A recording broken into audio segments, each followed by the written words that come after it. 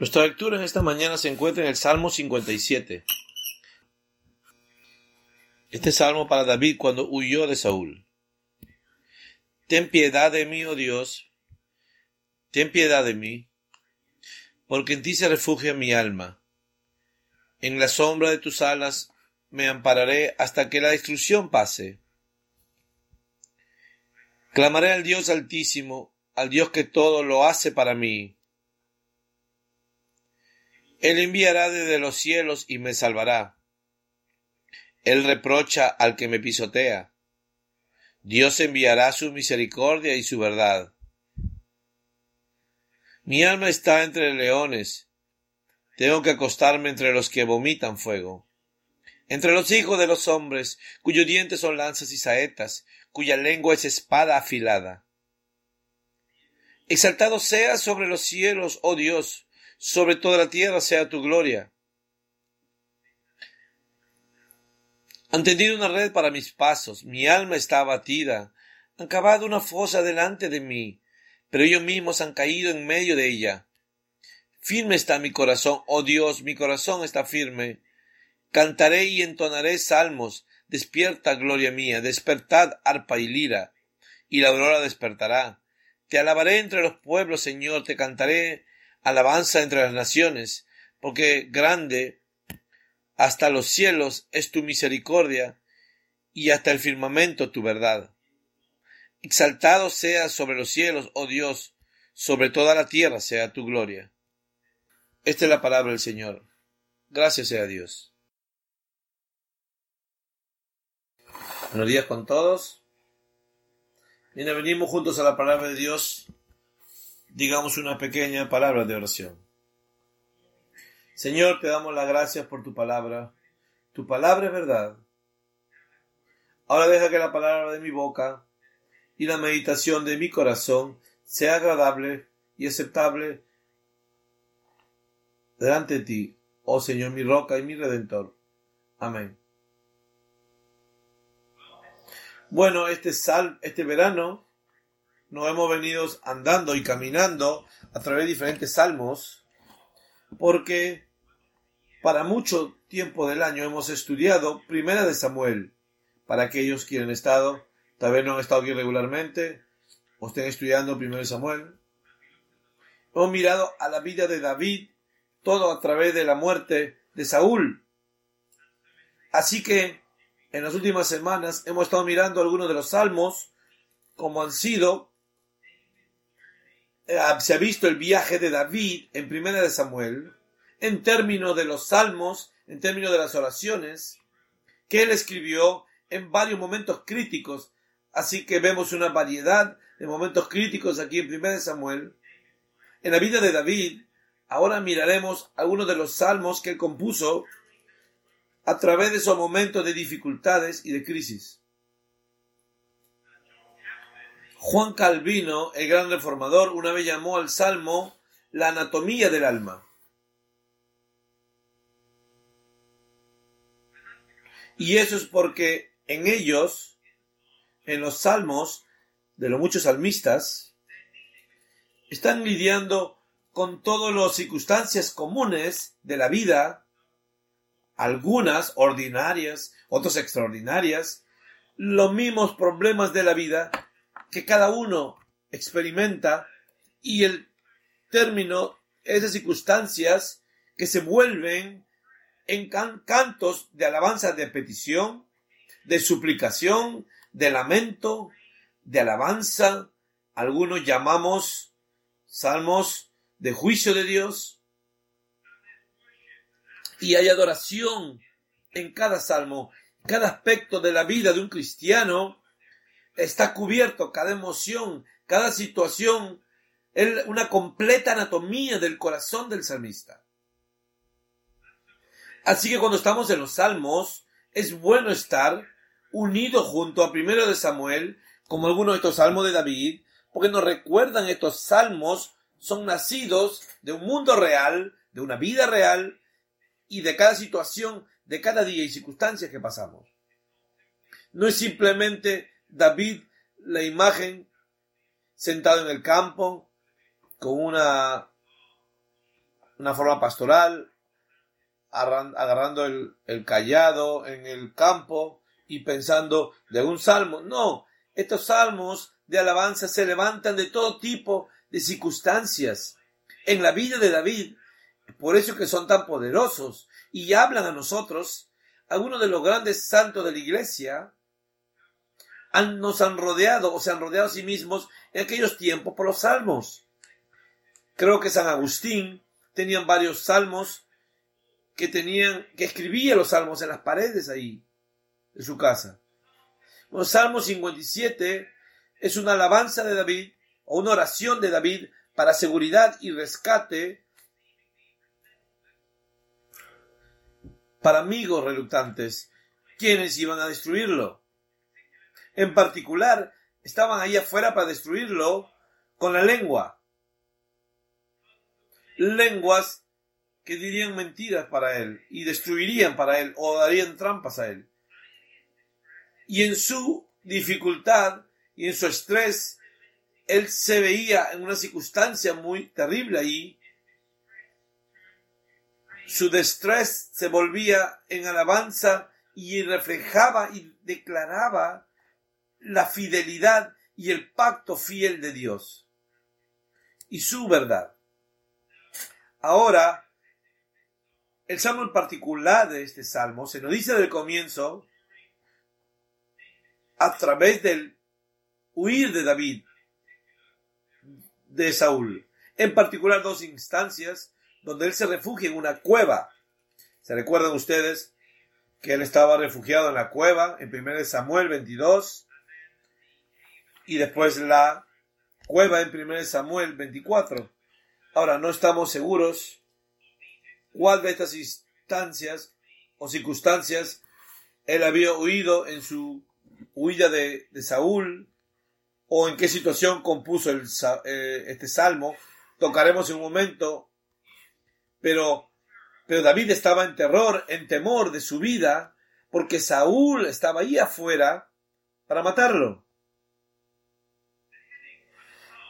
El título del salmo es no destruyan dos cosas posibles. Podría ser que este es una llave para el salmo, es un tema de llave o es un punto de enfoque al salmista.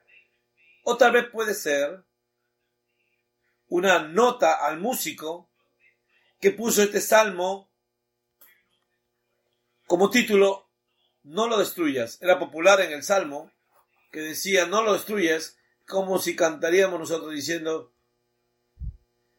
oh, hay mil lenguas para destruir. Hay muchos salmos que son puestos ahí, puede ser tan simple como esto, pero hay una nota ahí al músico para que ponga el salmo en este tema, o en este sonido, en este ritmo.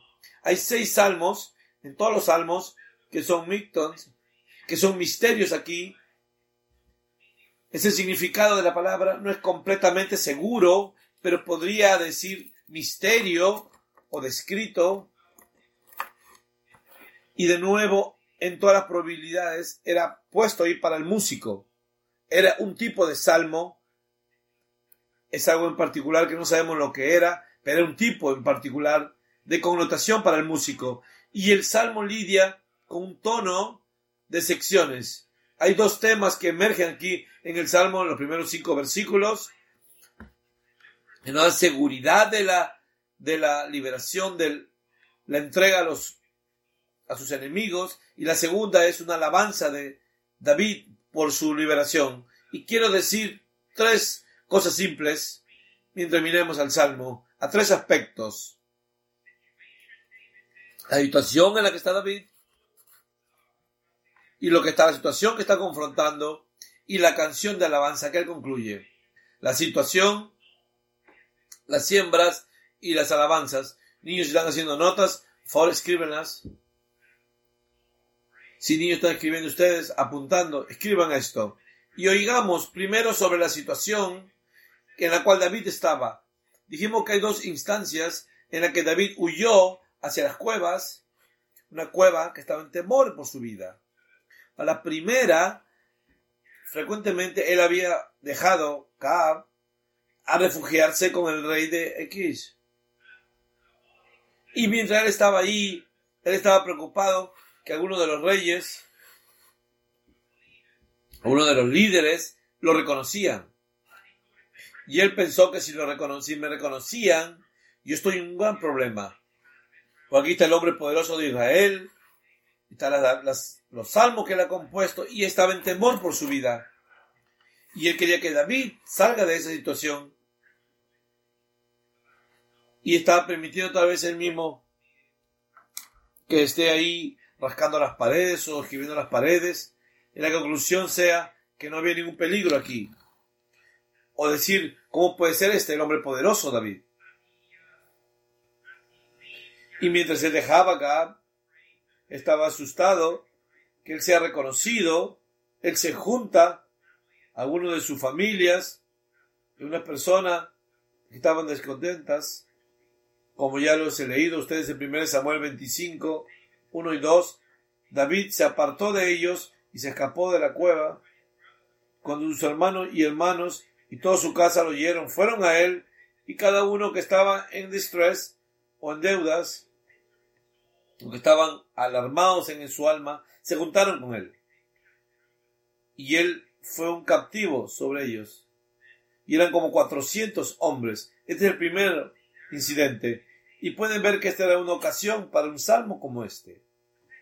Lo segundo incidente es, cuando se acuerda de David, cuando él estaba en el campo y toma refugio en una cueva allí, y por algunas circunstancias el rey Saúl va a la cueva a poder tener sus necesidades naturales. Y cuando estaba ahí en 1 Samuel 24, y David pudo estar cerca de él, y por supuesto Saúl tenía todo su armamento de guerra puesto a un lado, y David pudo haberlo matado. Y David le dice, y sostuvo esa pieza de su armadura, y le dice, ¿por qué tú has oído a las palabras de aquellos que me están atormentando? ¿Por qué tú has oído a las palabras de aquellos que me quieren destruir? Diciéndote que yo quiero un armamento. ¿Cómo tú puedes haberles creído? Y él razona con Saúl. Y en ese momento se te recuerda que Saúl casi se arrepiente y podía ver la justicia de David en su propia injusticia. Y en ambos casos vemos una justicia y un consejo de David que había hablado a Saúl. Sus enemigos trataban de atraparlos y tirar una trampa, una net para él. Esta es la circunstancia de este caso. Y esta es la circunstancia donde Saúl compone un salmo y tal vez estaba reflexionando en ambos casos. El tema es que sus enemigos trataban de quebrar el propósito de Dios. Ellos trataban de prevenir a David que llegue a ser rey.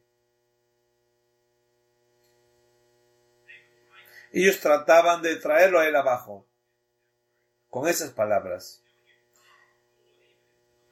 Aun cuando tú ves la vida del salmista David, aún Jesús mismo menciona interesantemente que cuando el enemigo está en trabajo, trató de prevenir a Cristo de hacer todo lo que a él se le había llamado a hacer. Y él viene, Pedro pone su mano en el cuerpo de Jesús y dice, no, es que esto nunca suceda.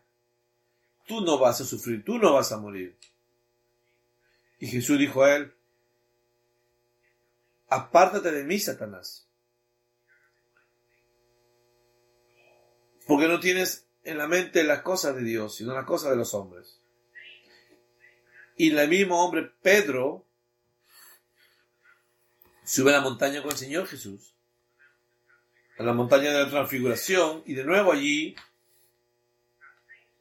ese mismo espíritu operativo en Pedro dice, ve a Moisés y Elías en la montaña, dice, Señor, tal vez debemos construir un ramado ahí. Elías y Moisés han venido a hablar al Señor sobre el éxodo, sobre la salvación que él va a conseguir. Y Pedro dice, no, tal vez hagamos para él esas ramadas. Y esto trabajó en la vida de David, en la vida del Señor y en nuestras vidas. Siempre va a ser aquellos que hay fuerzas que quieren prevenir los propósitos de Dios que sean cumplidos por medio de nosotros. Ahora, en ambas ocasiones para el rey David, la situación era muy difícil. Su vida era realmente en peligro, estaba en peligro. No te olvides, David no era un cobarde. Era un hombre que era un valiente delante de Goliat. Era un hombre que era un soldado, un guerrero. No era un hombre tímido. Y aquí él estaba genuinamente asustado.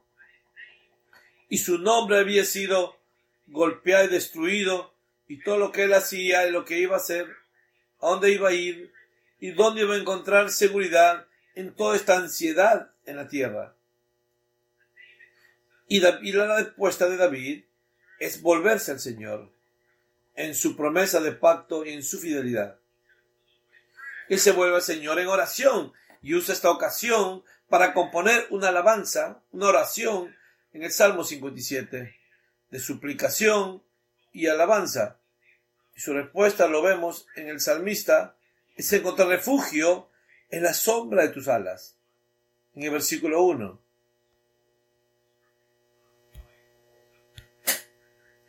Dice, ten piedad de mí porque en ti se refugia mi alma. En la sombra de tus alas me apartaré. Yo sé que tú eres un fan de los documentarios,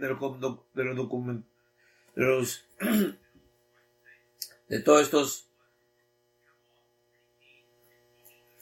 de muchas películas que te gusta observar, documentales, y hay muchas cosas que son ahí horrorosas, que vemos hoy en día, de niños que nacen ahí, y que hay muchos que ponen ahí unas redes ahí, digamos los bebés o de los pajarillos, que van a nacer ahí, que están en su nido, y algunos ponen una net ahí debajo del nido para que caigan.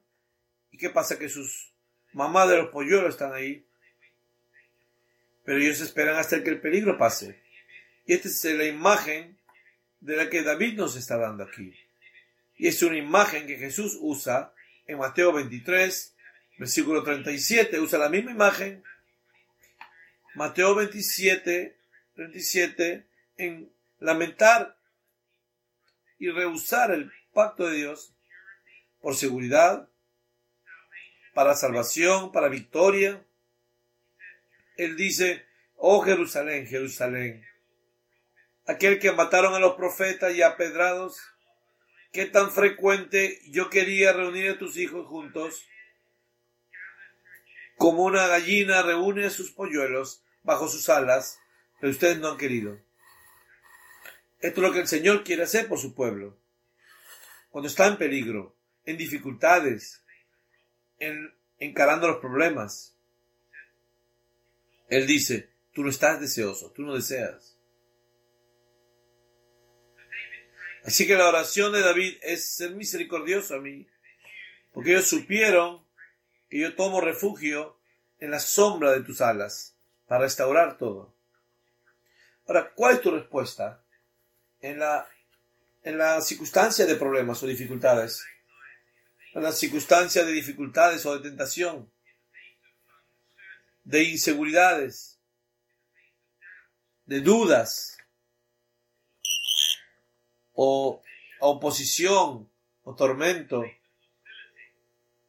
una situación hostil. Nosotros buscamos refugios en muchas cosas, y aún como creyentes, estamos en lugares en los cuales el mundo busca. Unas veces pueden tomar refugio y seguridad en dinero. Hubo un gran stock en 2008, por ejemplo, que se repite muchas veces. Unas personas piensan que puede tomar refugio o la ingenuidad de otros. Algunos piensan que el refugio va a ser en una relación que ellos tengan, o en un empleo que están sosteniendo. Unas personas piensan que hay temor y ansiedad. Los primeros que hacen es ir al doctor para que le dé droga, para que se sienta mejor. Mucho de nuestra cultura está haciendo esto.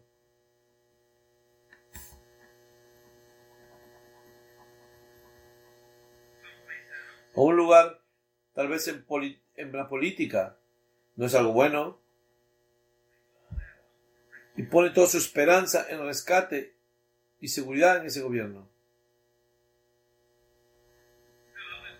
Aún otros miran a los científicos para ser liberados. A uno dice que la respuesta siempre está ahí en los genes humanos. Estoy leyendo un libro en este momento que se llama Los genios.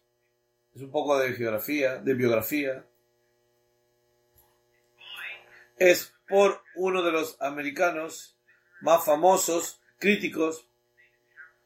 Su nombre es Harold Bloom. Es un profesor, un genio, se le llama. Es muy grueso. Y en él estudia miles de mentes creativas del mundo como Shakespeare, hasta Amazon, a quien prácticamente le adora, a Nietzsche, a James Joyce. Es una lectura muy fascinante, pero el hombre hace su confesión religiosa en parte del libro. Y ahí literalmente él ve literatura como religión, como su religión. Es muy abierto sobre eso. Para él la respuesta a todos los problemas del hombre, él dice, es el gnosticismo. Él ve en particular a todo el tema del libro, es sobre la Kabbalah, que es el misticismo judío. Y él piensa que la respuesta a todos los problemas de la vida es el gnosticismo. Y los problemas es que los hombres están cayendo en reconocer al genio. El problema es que no estamos yendo a los Génesis. Imagínense ser un genio. Y lo que el gnosticismo de Bloom dice es conocimiento que libera la mente recreativa de la filosofía. Y libera la mente humana de la teología y de cualquier divinidad que sea distinta a lo que muchos imaginan en sí mismos. Así que el verdadero genio, la respuesta es el gnosticismo. El genio que está en ti mismo te liberará de los muchos dioses que son diferentes al nuestro. Y Bloom dice, bueno, el Dios distinto al nuestro, el Dios de la Biblia es un hombre colgado. El Dios que trae muerte, nosotros debemos volvernos al Dios que está dentro de nosotros, que reconoce al verdadero genio dentro de nosotros, que rescate al hombre de todos sus problemas. Necesitamos un entrar gnóstico. Y esto es algo imaginable en comparación a la Biblia. Y Emerson dice en su libro que nosotros debemos escribir Biblias. Interesante. Para unir de nuevo los cielos y la tierra en este mundo. Así que Bloom incluye a los Jehovás, la persona que supuestamente escribió aspectos del Antiguo Testamento, y el apóstol Pablo es mencionado ahí como un genio. Está detrás de Amazon, por supuesto. Esta es la respuesta. Tú sabes que los romanos antiguos hacían ofrenda a los genios en el día de su nacimiento. ¿Sabían esto ustedes? Y el tiempo de la iglesia temprana, el emperador y el culto del emperador involucraba una adoración, una alabanza a un genio, al genio humano, como un Dios vivo. Y si los cristianos rehusaban la adoración, como cristianos rehusaban la adoración al genio humano, la pena era muerte, porque ellos eran los intelectos. Así vemos que tenemos que estar atentos. esta autoliberación, la autoconfianza que debemos tenernos. Dice Bloom, y la autoconfianza es el espíritu del mundo que trabaja en los hijos de desobediencia. Frecuentemente nos vemos a nosotros mismos o nuestros propios recursos en los tiempos de dificultades y problemas y pensamos que podemos salir de este problema o rescatarlo nosotros mismos por nuestro propio poder, por nuestro propio creatividad. Si solamente volvemos al problema en nuestras mentes y podemos volvernos a esta situación y liberarnos del problema. Bueno, David y el salmista dice algo mejor. Su dependencia es santa y solo en el Señor. Cuando yo pienso sobre mi propia vida y familia en el ministerio, veo al Señor trabajando en muchas liberaciones.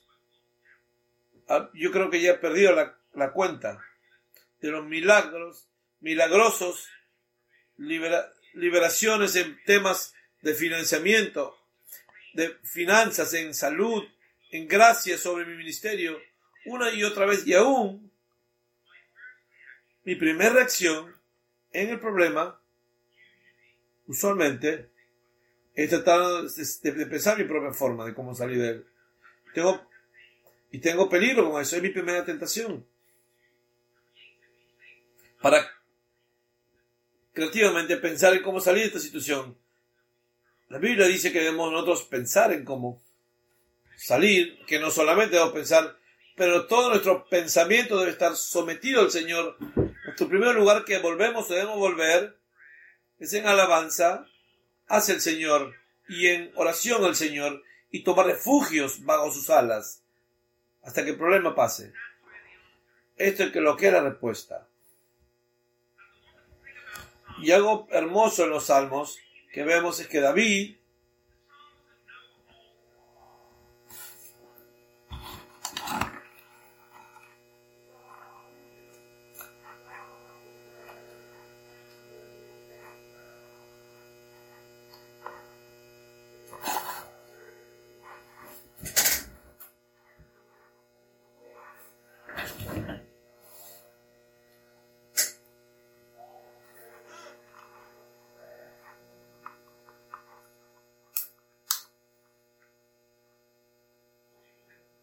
¿Y cuál es tu dificultad hoy en día? ¿Estás yendo tú a través de problemas en la vida? Bueno, alaba al Señor. ¿Cuál es la cosa de lo cual tú estés ansioso? ¿O lo que igual te preocupa a ti? ¿Qué dificultad estás tú encarando? ¿Estás tomando refugio en el Señor? Es tu primera respuesta de volverte a su pacto del Señor. Y esto no significa algo que no sea inacción. No significa que nos sentemos, nos congelemos. Pues si tú miras a estas situaciones,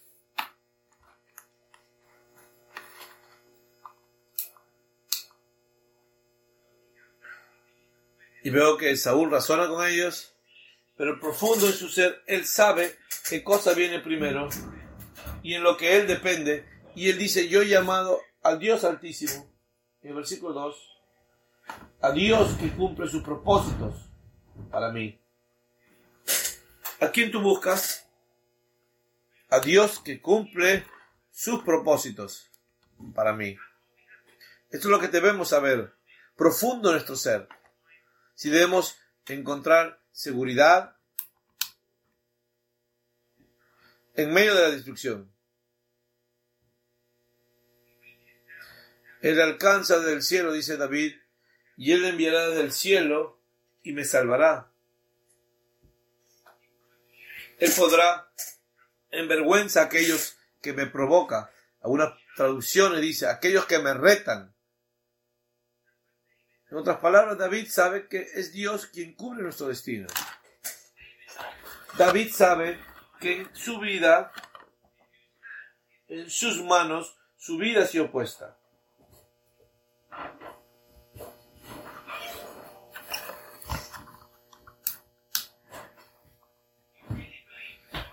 ¿Realmente crees tú que Dios actúa y reta a aquellos que te quieren derrotar? ¿Realmente tú crees eso?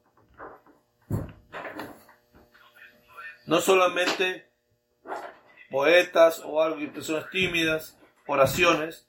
Realmente no crees tú que Dios te libera. Porque Dios dice, no estoy avergonzado. David dice, no estoy avergonzado porque yo sé a quién he creído. Estoy persuadido que Él me dará refugio hasta el último día. Esta es la versión de Pablo. Dios enviará del cielo ayuda y vencerá a aquel que me quiera hacer tropezar.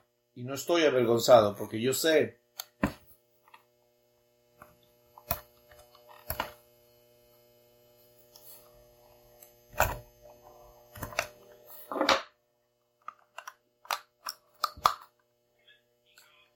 Él une y junta tu salvación, Él cuida de tu salud y Él guarda tu alma. ¿Y cuál era su preocupación de David entonces en el problema?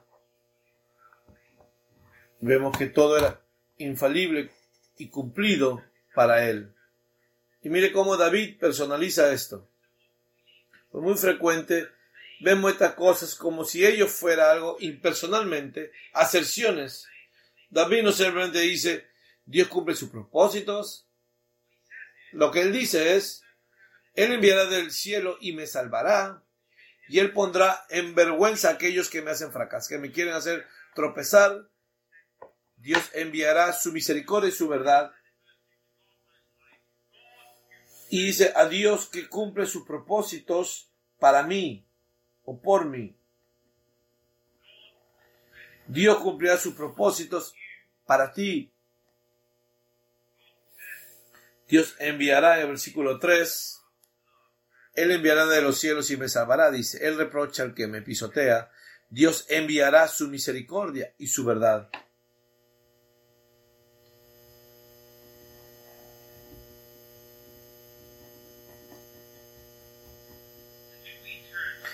Así que cuando volvemos al pacto de Dios para como refugio, creemos que Dios alcanzará y nos salvará de aquellos que nos retan. Y sabemos que no hay mejor refugio donde podamos ir para escondernos que bajo la sombra de las alas de Dios. Y este es el verdadero mundo de seguridad. Dios rescata y libera ahora, en nuestras circunstancias ahora, si tomamos refugio en el ahora. Está en el oír ahora. Esta es la situación. Y este es el lamento de David. ¿Y qué está encarando David? Mira el versículo 4. Mi alma está entre los leones.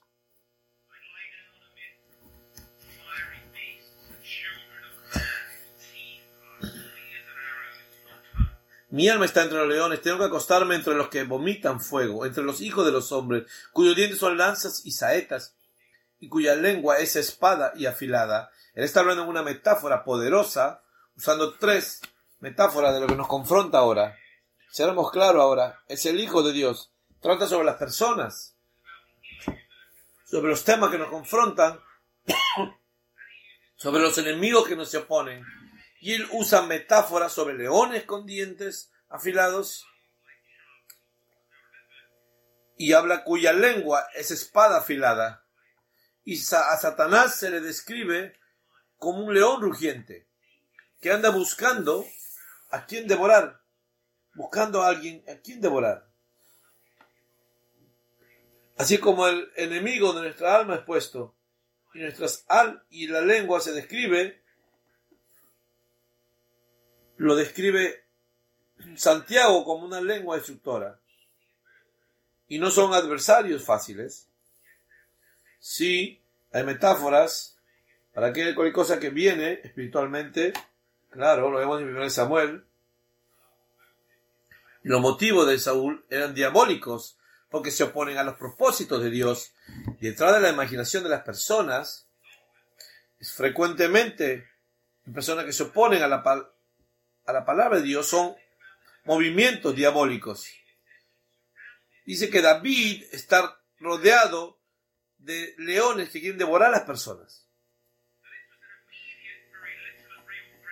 Así que este era un acoso inmediato y real hacia su vida, y no necesitamos ver documentales, o no porque la tecnología moderna, digo otra cosa, nos permita algunos de estos temas maravillosos. Leones cazando de noche. Hay visualidades ahí en las noches que son remarcables. Y podemos verlos ahí cazando sus casas ahí, cazando en las noches. Y son animales muy terrificantes. ¿Te imaginas tú siendo encarado por un león ahí y pues, posiblemente tomará tu vida? Y toman a este cazador del cuello y lo destruyen. Y entonces tú ves ahí y vemos ahí la presa que ha sido cazada y llena de sangre. Bueno, es una imagen muy triste. En nuestras propias vidas, muchas cosas son vistas, puestas ahí a gente que nos quiere devorar, a nuestro propio sentido de depresión.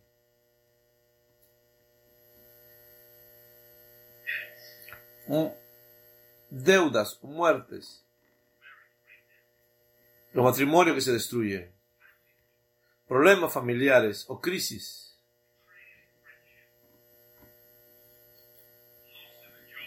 pérdidas de trabajo, pérdidas financieras, o traiciones, o enfermedades, o tentaciones que no sabemos cómo escapar, persecuciones, ideologías también que nos amenazan en las escuelas, universidades, en el gobierno, enemigos que parecen estar puestos a devorarnos. Y Satanás te mira a ti con otras situaciones en nuestras vidas para volverse a ellos,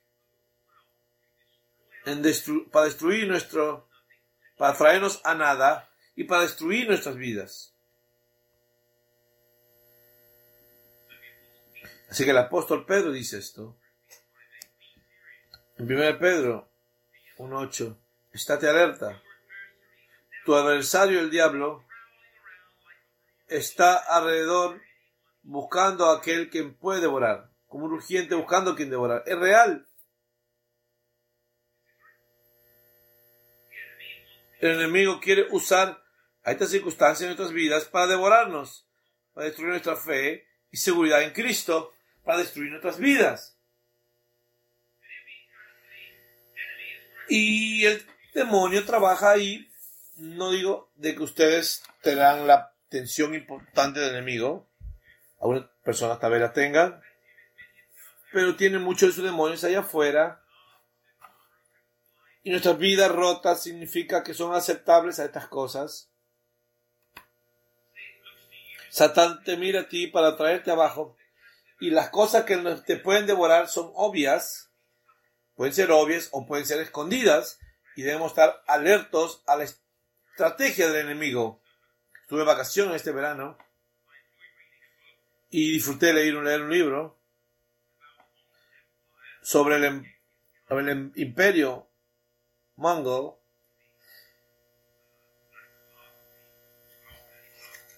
En la tercera parte del siglo XIII. Aquí estaba un verdadero devorador, una ilustración de devorador en la historia, si tú quieres ver. Aquí es una buena ilustración. Él era un maestro de la estrategia militar y había algo diabólico sobre el hombre. Si tú piensas en algo inusual, algo diabólico como alguno de los horribles de los siglos XX en Europa, y un gran grado de terror en ello, tú lees un poco sobre el acercamiento a algo y había un poco de compasión y misericordia en el hombre. Él no conocía nada que solamente reinar, y él construía un imperio de temor, de mentiras, de intimidación, de muerte, secuestro y un masivo de restricciones.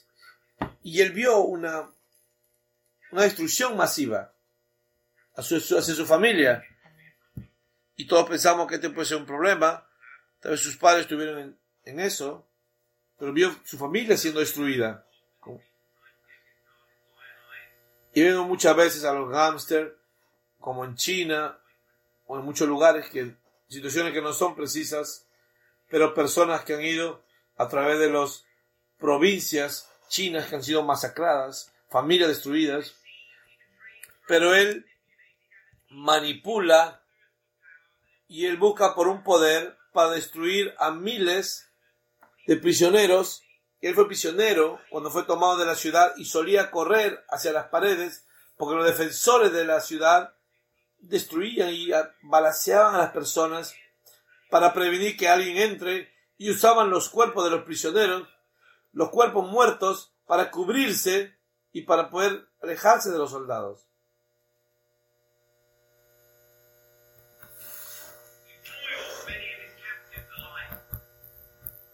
Y él cuidaba a algunos de los cautivos vivos. No algo masivo de niños, de esclavos, de mujeres. Él realmente creía esto, que él tenía un mandato divino de un cielo azul, algo de panteísmo. Un mandato de un cielo azul para conquistar y reinar a todo el mundo, para el imperio de Mongolia, para todo el mundo. Y por supuesto, él cayó de su caballo y murió. Llegó a estar enfermo y murió. Y gradualmente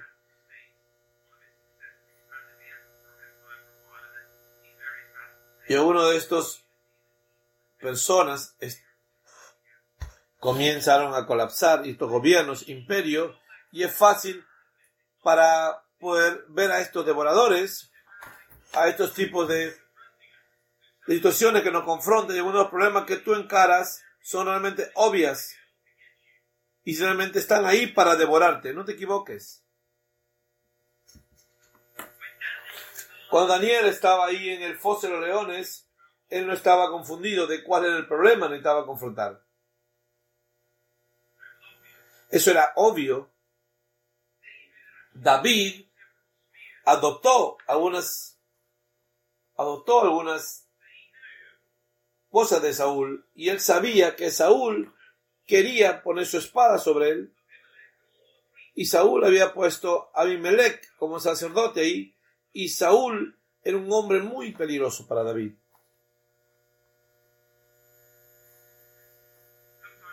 Algunas veces nuestros problemas y dificultades se parecen a esas que se levantan, o espíritus ahí peligrosos que se levantan.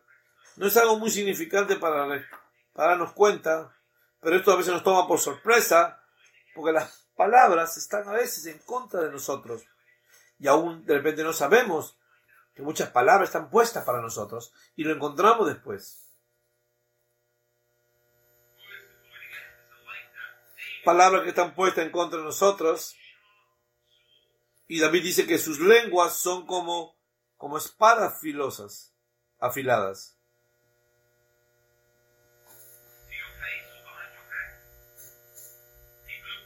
Persona ahí que habla a tus espaldas, en tu trabajo, en familias extendidas, hablando en contra de ti, buscando que destruirte personalmente.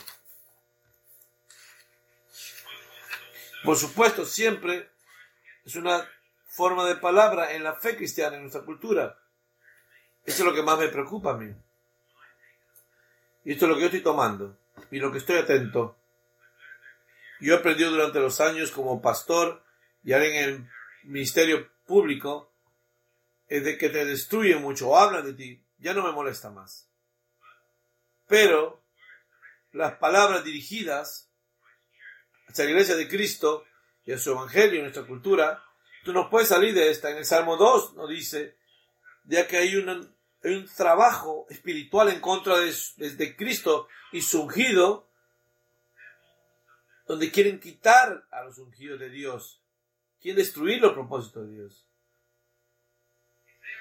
Está ahí en las noticias, en el medio, en el entretenimiento, en la televisión dominando la universidad. Es el lenguaje de los cultos y de los gobiernos.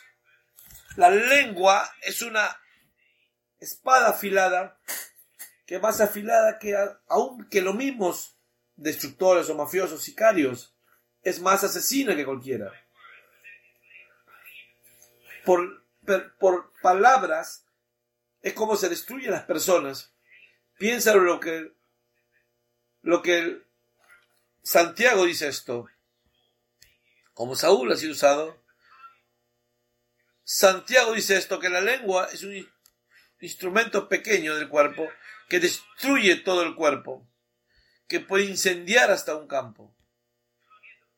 La lengua es un fuego. La lengua llena de injusticia, que es parte de nuestro cuerpo, que contamina todo el cuerpo y pone todo nuestro cuerpo en incendio y incendia todo como el mismo infierno. Cada reptil o animal y ha sido tomado por el hombre. Pero ni un hombre puede controlar la lengua. Es una herramienta de maldad llena de veneno. Esto es algo interesante. Y esto duele cuando se trata sobre ti, cuando se usa en contra de Cristo o del Evangelio. La vida y los engañosos pueden traer gran daño, para bien o para maldad, en la lengua, en el lenguaje.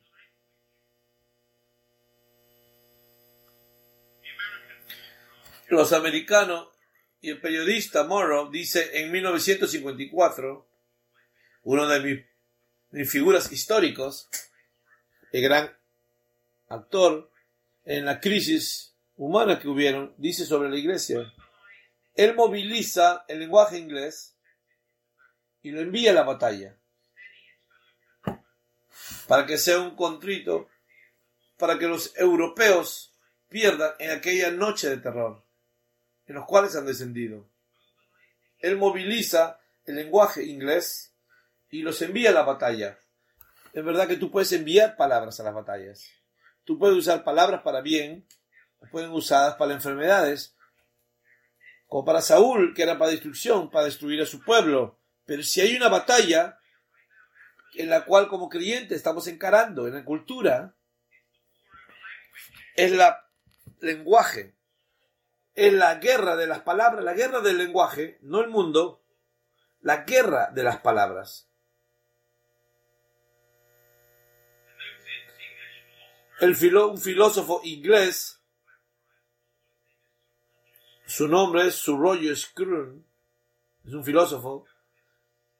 Él discuta este ataque sustantivo del lenguaje en la cultura cristiana en el siglo XX. Si tú quieres sentir esta presión en tu lugar de trabajo, con el media, está todo alrededor tuyo, es este. Y el entusiasmo en las instituciones para el aprendizaje en los 60 y en la revolución intelectual que hemos visto en la historia, y mandan un apoyo en aquellos que son afectados por ellas, que están puestos ahí para cualquier revolución en el mundo de la política. ¿Ves? No son las guerras que pueden causar daño, sino las palabras que causan daño, que van a decir que esto no es más tremendo que una absorción social. Y dice que mucho de nuestra literatura está devota a instituciones deconstructivas como la familia, como la escuela, la ley y el Estado de la nación, a través del cual la civilización del oeste ha pasado por nosotros. Así que las cosas que tú nos ves como estructura necesaria de la sociedad en el orden social, la cultura ve un dominio estructural en contra de lo que ellos, o debe ser en revueltas, y estas ideas que son puestas en las palabras, ahí en las universidades, en las librerías académicas, y también en las cortes supremas, en los hospitales, en los parlamentos y en el Senado, y aún en las clases de nuestros niños. Palabras ahí como espadas destructoras.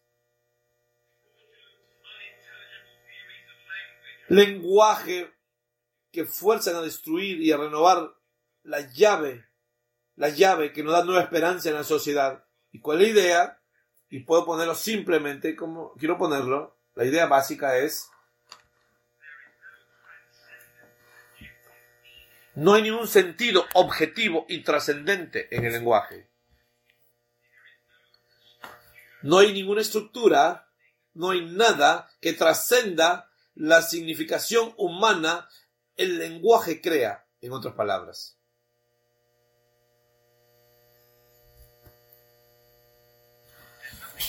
No hay nada objetivo, nada trascendente. Uno no debe buscar por significados objetivos, porque el sentido objetivo presupone que hay un orden creativo, una estructura, y ellos niegan eso. Las palabras no se refieren a nada, en otras palabras, que ellos creen que su palabra recrea estructuras y realidades. El significado es el usas el lenguaje para reimaginar y recrear realidades. Así que el lenguaje es la herramienta para establecer significados. En otras palabras, estamos en una cultura que está quitando las letras del lenguaje, quitando las letras para adulterar la realidad social. Y Pablo lo llama la máquina sin sentido.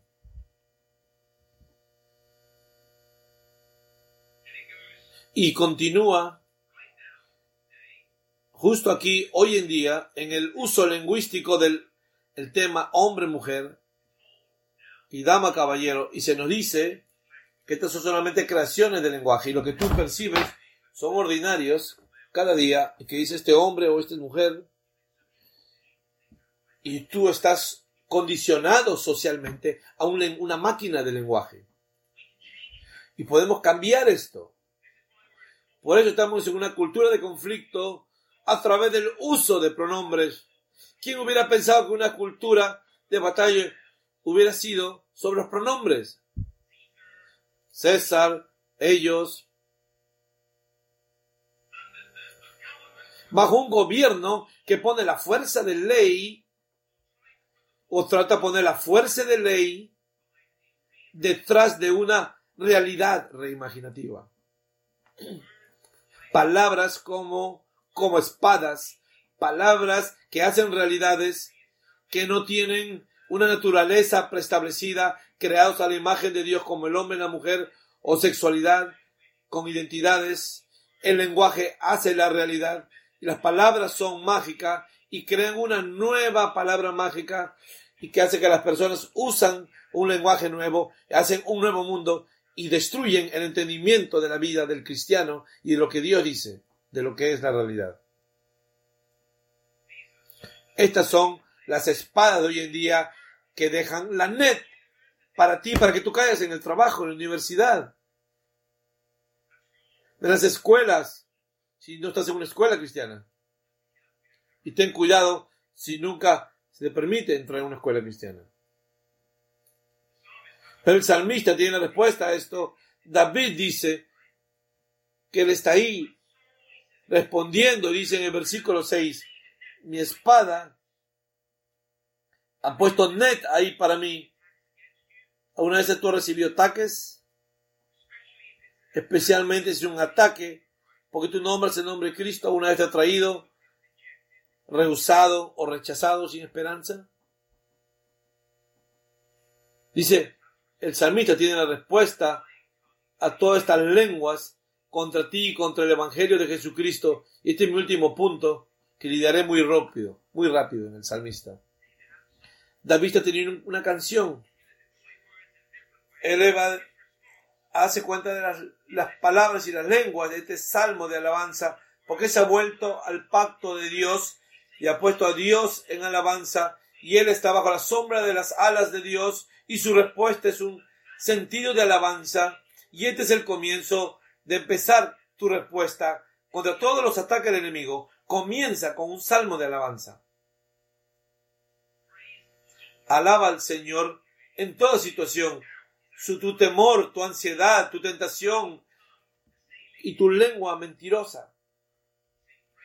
Canta alabanza a Dios con seguridad. Esto es lo que David dice en Vestido 7. Firme está mi corazón, oh Dios. Firme está mi corazón. Cantaré y entonaré salmos.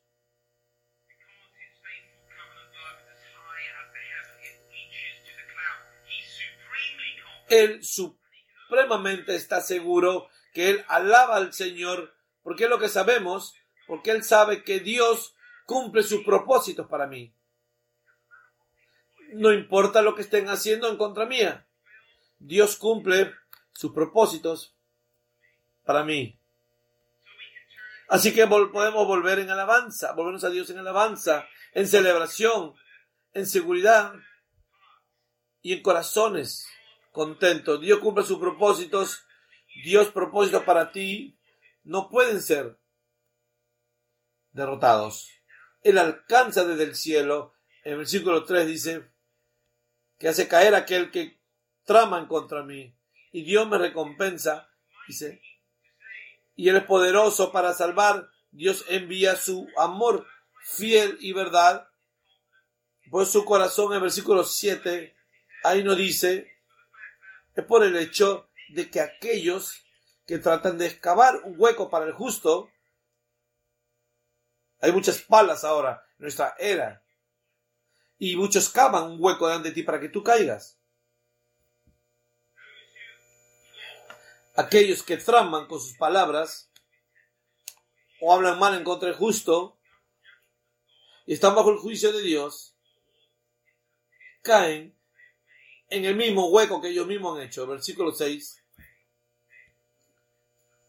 dice, han tenido una red para mis pasos, mi alma está abatida, han cavado una fosa delante de mí, pero ellos mismos han caído en medio de ella. Ellos mismos reciben la recompensa suya, pero ellos mismos han caído en medio de ella. Y él no está embarazoso en esa situación, en el medio de esta situación, en el medio de la cultura. Dios envía a estos a la fosa, a esos malvados, y dice Selah, porque Pablo pide sobre esto, para aquellos que han cavado una fosa delante de mí, pero ellos mismos han caído en medio de ella. ¿Tú crees que puedes torcer el orden de Dios? Tú vas a caer en ese mismo hoyo, en la misma fosa. Como David nos pregunta 2 veces en el salmista, esto es interesante, la palabra gloria en el hebreo es kalob, kabod. Deja que tu gloria esté sobre ellos, sobre toda la tierra. Kabod significa una espera pesada, significa significancia, algo significativo. Y la alabanza de David es importante que la significancia poderosa de Dios sea completa sobre toda la tierra. Dios es el gran significador. Él quiere decir, Él determina la significación y que tus palabras y tu lenguaje signifique algo. Es una señal que significa, es el uso de las palabras. Que las palabras de Dios, en su significación y su gloria, sea sobre toda la tierra. Dios es el definidor de todas las cosas. Él da significado a todas las cosas. Y sus palabras es poder y no pueden ser tomadas, no pueden volver vacías. Las palabras de los rebeldes son palabras de rebelión que no pueden adulterar la verdad de Dios y no podrán prosperar. Así que David canta en versículo 8, despierta, gloria mía, despertad arma y lira. Es la misma palabra, kabot. Despierta la gloria mía. La gloria de Dios, por lo que Dios es, por su gloria, por su significancia de todas las cosas. Nosotros tenemos significancia y tenemos que pararnos en esta realidad de nuestras vidas. Recuerda quién tú eres, como en el pacto de Dios, y tú tienes importancia porque Dios es el mismo significador y despierta y alaba al Señor, cual sea tu circunstancia. Es nuestra gloria y nuestro levantador, el que levanta nuestras cabezas. Su importancia y su verdad y su amor fiel no pueden ser hundidos en tus circunstancias o en el medio de la iglesia o en los retos de la cultura. Despierta, gloria mía. Canta alabanzas. El apóstol Pablo lo pone así: regocíjate aún más. Regocíjate aún más.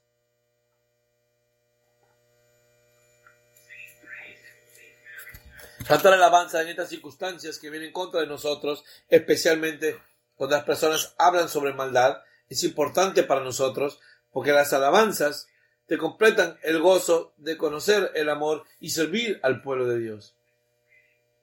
Es un punto muy importante. La alabanza completa el gozo de servir al Señor y su reino, al Señor que cumplirá sus propósitos por nosotros. ¿Tú quieres que tu gozo sea completo en todas las dificultades de la vida y circunstancias? ¿Tú quieres que tu gozo sea completo? Un gozo inexplicable y lleno de gloria.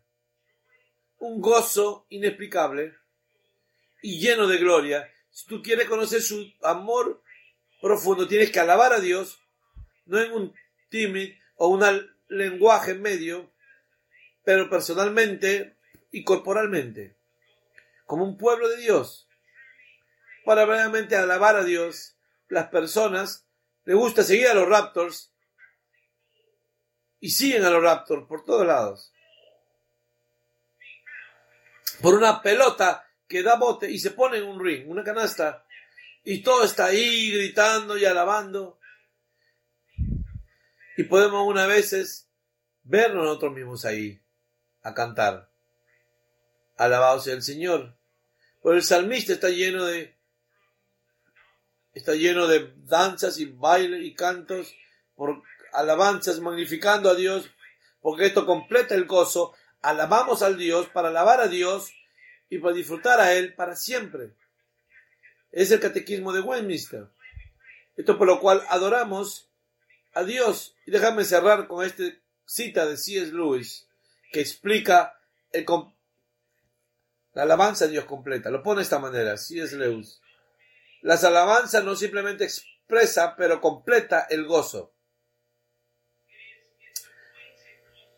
Es una consumación apuntada.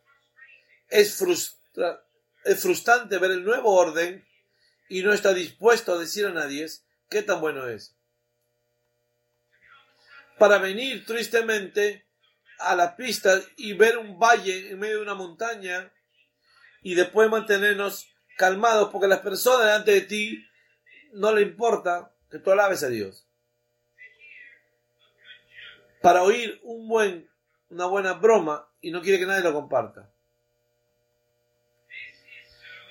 Y esto es aún cuando nuestras expresiones son inadecuadas, y por supuesto lo son, pero si fuera posible para un alma creado y que un hombre sea concebido en un ser fino y que se deleite en los objetos de todas las cosas y simultáneamente cada momento dé a este deleite una perfecta expresión, y esta alma estará en una beatitud suprema, completa para disfrutar, es glorificarle.